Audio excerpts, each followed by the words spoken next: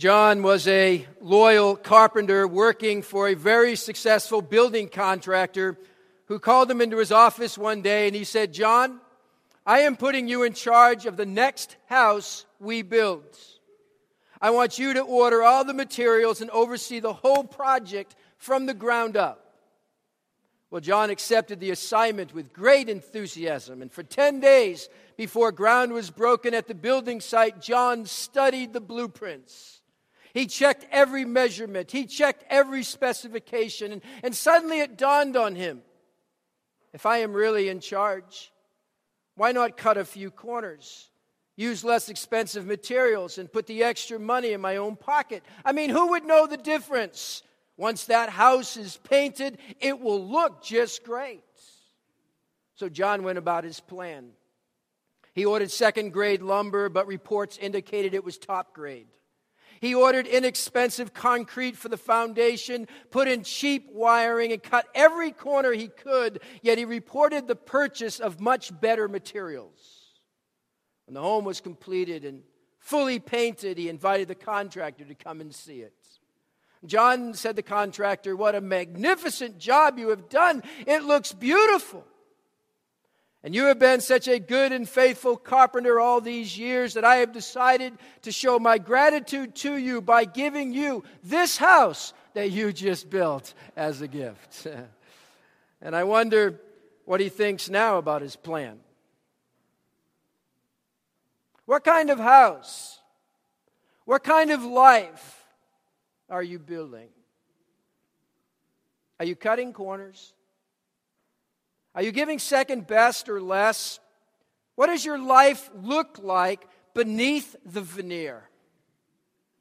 We have been working our way through the Sermon on the Mount over the last several months, and it's a call to countercultural Christianity as we embrace Jesus' values as citizens of the kingdom of heaven. And what matters is the inside, in our hearts, as Jesus said throughout this sermon. We may not have killed anyone, yet we have a lot of anger in our hearts. We may not have committed the act of adultery, but we have lusted. And as followers of Jesus Christ and citizens of the kingdom of heaven, it isn't how we look on the outside that really counts, but that our hearts are being transformed through our relationship with Jesus Christ. We come to the close of the greatest sermon ever told. And this final section begins with the word therefore. Matthew 7, verse 24, therefore. The therefore placed here not only refers back to what we saw last week about phonies and followers, about empty hearts and empty professions. But the therefore wraps up the entire Sermon on the Mount, beginning with Matthew chapter 5. We have heard these words of Jesus. Now the question is, what will we do with it? Now, since it's Super Bowl Sunday, I couldn't help myself but use an illustration from football. Go Pats. Hey, I was in New England most of my life. Go Pats. Now, in football, they have a huddle. Go Pats. The purpose of the huddle is to give 40 seconds or less to call a play with your teammates. The millions of people watching the game understand that the huddle is a necessary part of the game so that the players are organized. They know what they're going to do and where they're going to go. But the fans aren't watching football to watch the huddle. The fans have come to see if the players can put into practice the actual play they have called in the huddle. The huddle is not the end. It is a means to the end so that the players can play the game. We huddle together on Sunday mornings. We huddle together around God's Word. We huddle together in Bible studies. We huddle together in small groups. We huddle together in fellowship time. Jesus has huddled together his followers and laid out what it is we are to do and where we are going to go and what we're going to do with what we know. Now we can get all excited about the huddle. But the test is, can we put it into practice? Can we play the game? The effectiveness of our lives cannot be measured by how well we know the play in the huddle, but what we do with it as we break from the huddle. So Jesus says, therefore, verse 24, therefore, everyone who hears these words of mine and puts them into practice. And then to get his point across, Jesus uses the illustration of two builders and two houses. Now, just to be sure we don't miss it, we are the builders, and the houses we build are our lives. All of us are builders. All of us are builders of houses. All of us are building our lives upon something. Follow along with me as I read verses 24 through 27. Verse 24, Matthew 7, therefore, everyone who hears these words of mine and puts them into practice is like a wise man who built his house on the rock. And the rain came down and the floods went up, and the rain came down and the floods came up. I just can't help myself there. I have to sing that. Verse 25, the rain came down, the streams rose, and the winds blew and beat against that house, yet it did not fall, because it had its foundation on the rock. But everyone who hears these words of mine and does not put them into practice is like a foolish man who built his house on sand. The rain came down, the streams rose, and the winds blew and beat against that house, and it fell with a great crash. Now, I want to unpack this a little bit by looking at the similarities and then the difference. There are three noticeable observations as to the similarities between the two builders and their houses. At least three. I'm making three. Three noticeable observations as to their similarities. First of all, notice with me that both builders in Jesus' illustration build the same kind of house outwardly. Both builders build the same kind of house outwardly. I mean, if you were to walk past both the houses, you would not notice really any difference between them. The differences between the two houses are not obvious. To watch these two builders build their lives, you might not see much difference between them. To most, both lived the same way outwardly. That's the first observation. Second observation is both builders build their houses in the same general location, using the same materials, and having the same resources available to them. Both builders build their houses in the same general location, using the same materials, and having the same resources available to them. One builder had no advantage over the other. Both attended the same church. Both served in a ministry. Both gave their offering. Both went to the same Bible study. Both attended the same youth group. Both heard the same preaching. Both sang the same songs each week in worship. Both had access to sermons online. Both had more than one Bible in their homes. Both had Christian books on their bookshelves. Both earned scholarships to Christian camps. Both wore cross necklaces. They both seem to believe and behave the same. That's the second observation. Third observation is that we should note that both builders believed their houses, built their houses to stand. Both builders believed they built their houses to stand. Now, even the foolish builder here does not intentionally build a house he thinks is going to collapse. I mean, who does that? I'm quite sure that he was certain and confident that what he built would last. He never anticipated that what would become of the house when faced with adversity. You see, his life was moving along just fine. He was kind of sitting and soaking and taking it all in. Life was good. But he's considered a fool. Why? What's so foolish about what he has built? I mean, does he lack knowledge? Did he not have the benefit of good teaching? Is it ignorance that makes his building so foolish? Like the men in a pickup truck who drove into a lumber yard, and one of the men walks into the office and he says, "We need some 4x2s. And the clerk replies, "You mean 2x4s, don't you?" Man says, I'll go check. And he goes back to his truck, and he returns in a minute, and he says, yeah, I mean 2x4s. All right, the clerk says, and how long do you need them? The man pauses for a moment and says, I better go check. He runs back out to the truck, and in a few minutes he returns. The clerk says, so how long do you need them?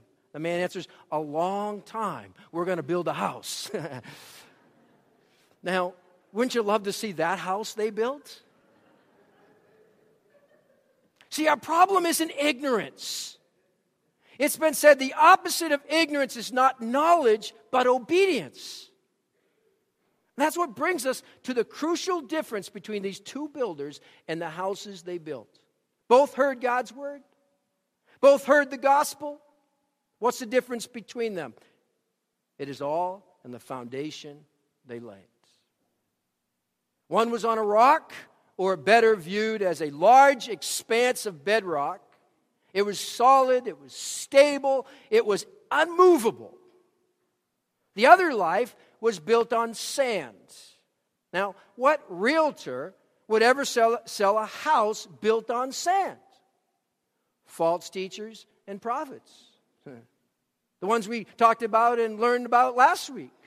They provided teaching with no spiritual substance. They convinced the buyer that this was a solid house. Many are buying false teaching today. Many are building their lives on what others have told them is true without real diligence in finding out for themselves. You see, the real danger for any of us is that moment when hearing is not followed with doing. We're all at risk. The amount of light we have at any given time isn't nearly as important as what we're doing with the light we already have.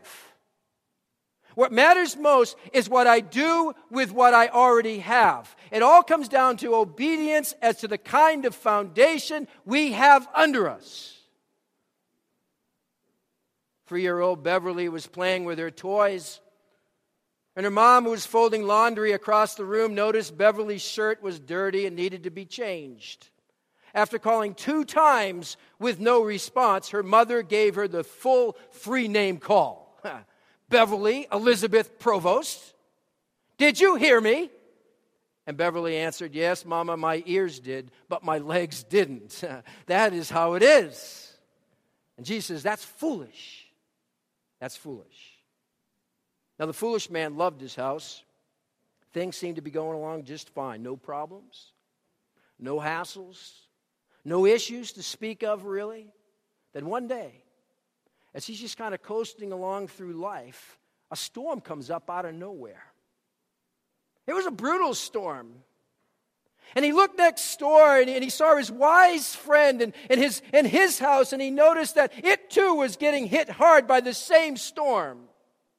See, storms are present in each life. As is the case for the 2 builders in this illustration, the outward circumstances of their lives were essentially the same. One storm wasn't any more powerful than the other. It was the same storm that hit both houses. Well, what was the deciding factor to reveal the security of one's house? How it held up to the storms of life. To every life comes storms. What's the issue for these 2 builders? What's the issue for all of us here this morning?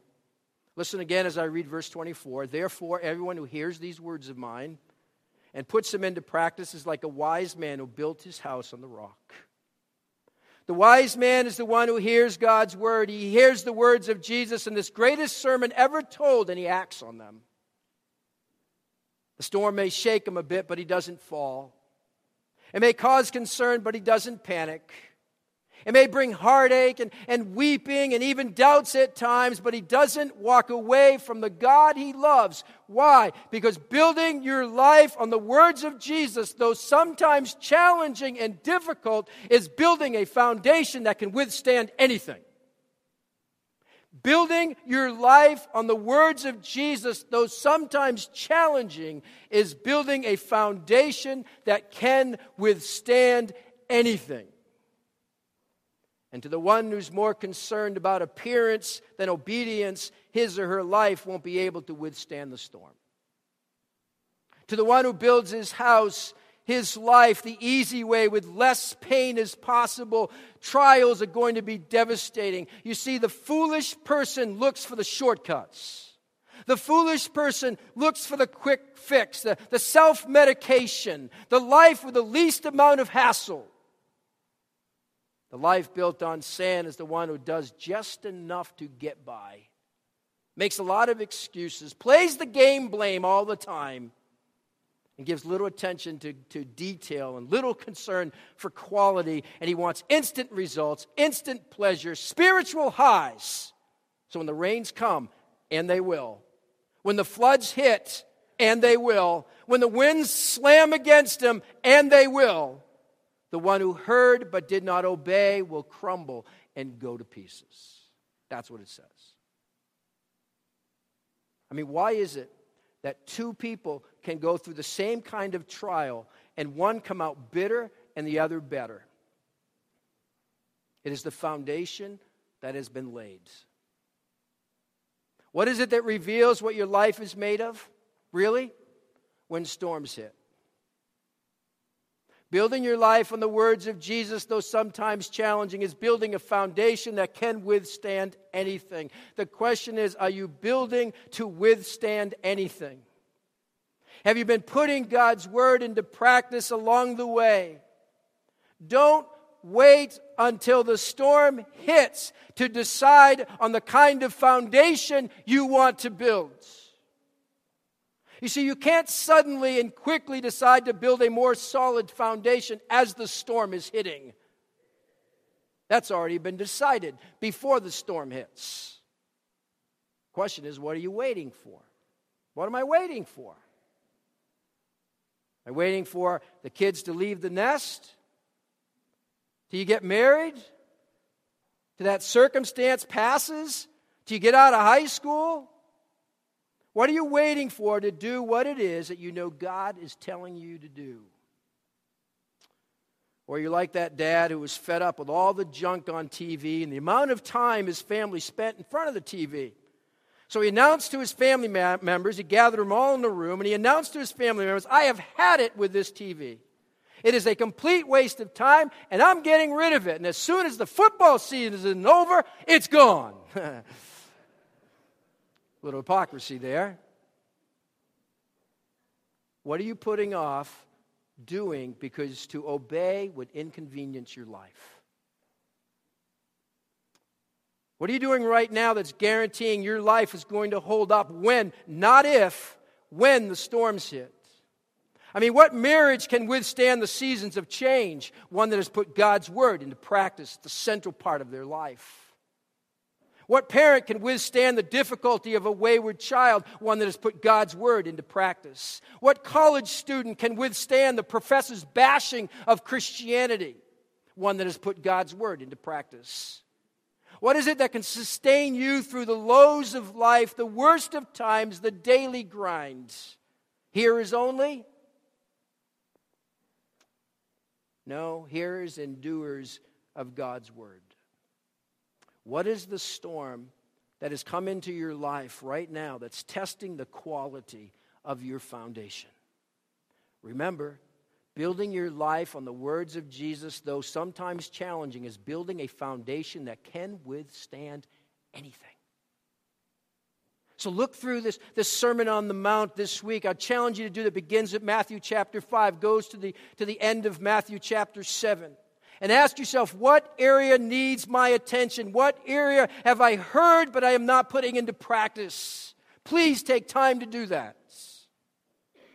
Because Jesus has commanded us not to be ruled by anger, not to be ruled by lust or worry or deception or retaliation or judging others. And when we put these things into practice, we find joy and satisfaction and peace even when the storms hit.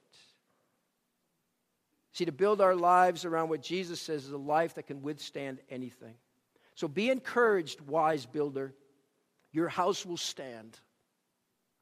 Be encouraged, wise builder. Victory will come. Be encouraged, wise builder. God's promises hold true. He will not forget the work you have done. He will not leave you in the storm alone. He will not allow what you have built to come to nothing. He will see to it that you will stand. He will see you through the storm. How will you build? What will you choose? What should be our response? Look at the last two verses of this chapter. When Jesus finished, verse 28, when Jesus finished saying these things, the crowds were amazed at his teaching, because he taught as one who had authority and not as the teachers of the law. We see here the response of the crowds, all those that heard what Jesus just taught. And it says their response was what? They were amazed at his teaching. They were amazed. That means they were struck in the mind. They were astounded. They were beside themselves. For Jesus taught in a way different than the teachers of the law. They had never heard such comprehensive words of depth before. His words came in power. His words came in authority. And their response was one of amazement and wonder. But I ask, is amazement enough? Did Jesus tell them these things simply so they'd be amazed? Did he give them his teaching so that they had more information? They watched. They listened. They were impressed. But was that enough? What they needed was not amazement, but belief. What they needed was not astonishment, but obedience. Now suppose that you work for a man as an executive assistant in a fast-growing company. The owner is interested in expanding the company overseas, so he makes plans to travel abroad and stay there until the new branch office gets established. The owner makes all the arrangements to move to Europe for 6 to 8 months, and he leaves you in charge of the company right there in the States. He mentions that he's going to write to you regularly to give you directions and instructions. He was of the old school. He's going to handwrite letters, and he's going to mail them to you. And off he goes. Months pass. Flow of letters are mailed from Europe and received by you. He spells out all of his expectations. One day, he returns. The owner drives down to the office, and he's stunned. Grass and weeds have grown up high. A few windows are broken. He walks into the receptionist's office, and she's doing her nails and listening to music. The wastebaskets are overflowing. The carpet hasn't been vacuumed for weeks, and nobody seems concerned that the owner has just returned. In a burst of fury, the owner looks for you, and he finds you in your office finishing a game of chess with one of the sales managers. The owner asks you to step into his office, which has been turned into a game room. What in the world's going on? The owner asks. What do you mean, boss? You reply. Well, look at this place. Didn't you get any of my letters? Letters? Oh, yeah, right, letters. Got every one of them. As a matter of fact, boss, we have a Friday night letter study group that meets since you left. We have even divided all the personnel into smaller groups to discuss many of the things you wrote in those letters. Some of the things you wrote were very interesting, boss. You'll be pleased to know that a few of us have actually committed to memory some of your sentences and paragraphs. One or two have even memorized the entire letter or two. Great stuff in those letters, boss. Okay, you got my letters. You studied my letters. You meditated on my letters. You discussed my letters. You even memorized my letters. But what did you do about them? Do? Huh? We didn't do anything. Sound familiar? We just studied the greatest sermon ever, the Sermon on the Mount. We have heard what it requires to be countercultural, embrace Jesus' values, and to live as citizens of the kingdom of God. What will we do about what we just heard? That's obedience, doing what we are told to do. Hearers only build the foundation on shifting sand. Doers build the foundation on something solid. How are you building your life. We now break from the huddle. The game is on. Let's be doers and not hearers only. That's Jesus' point. Let's pray.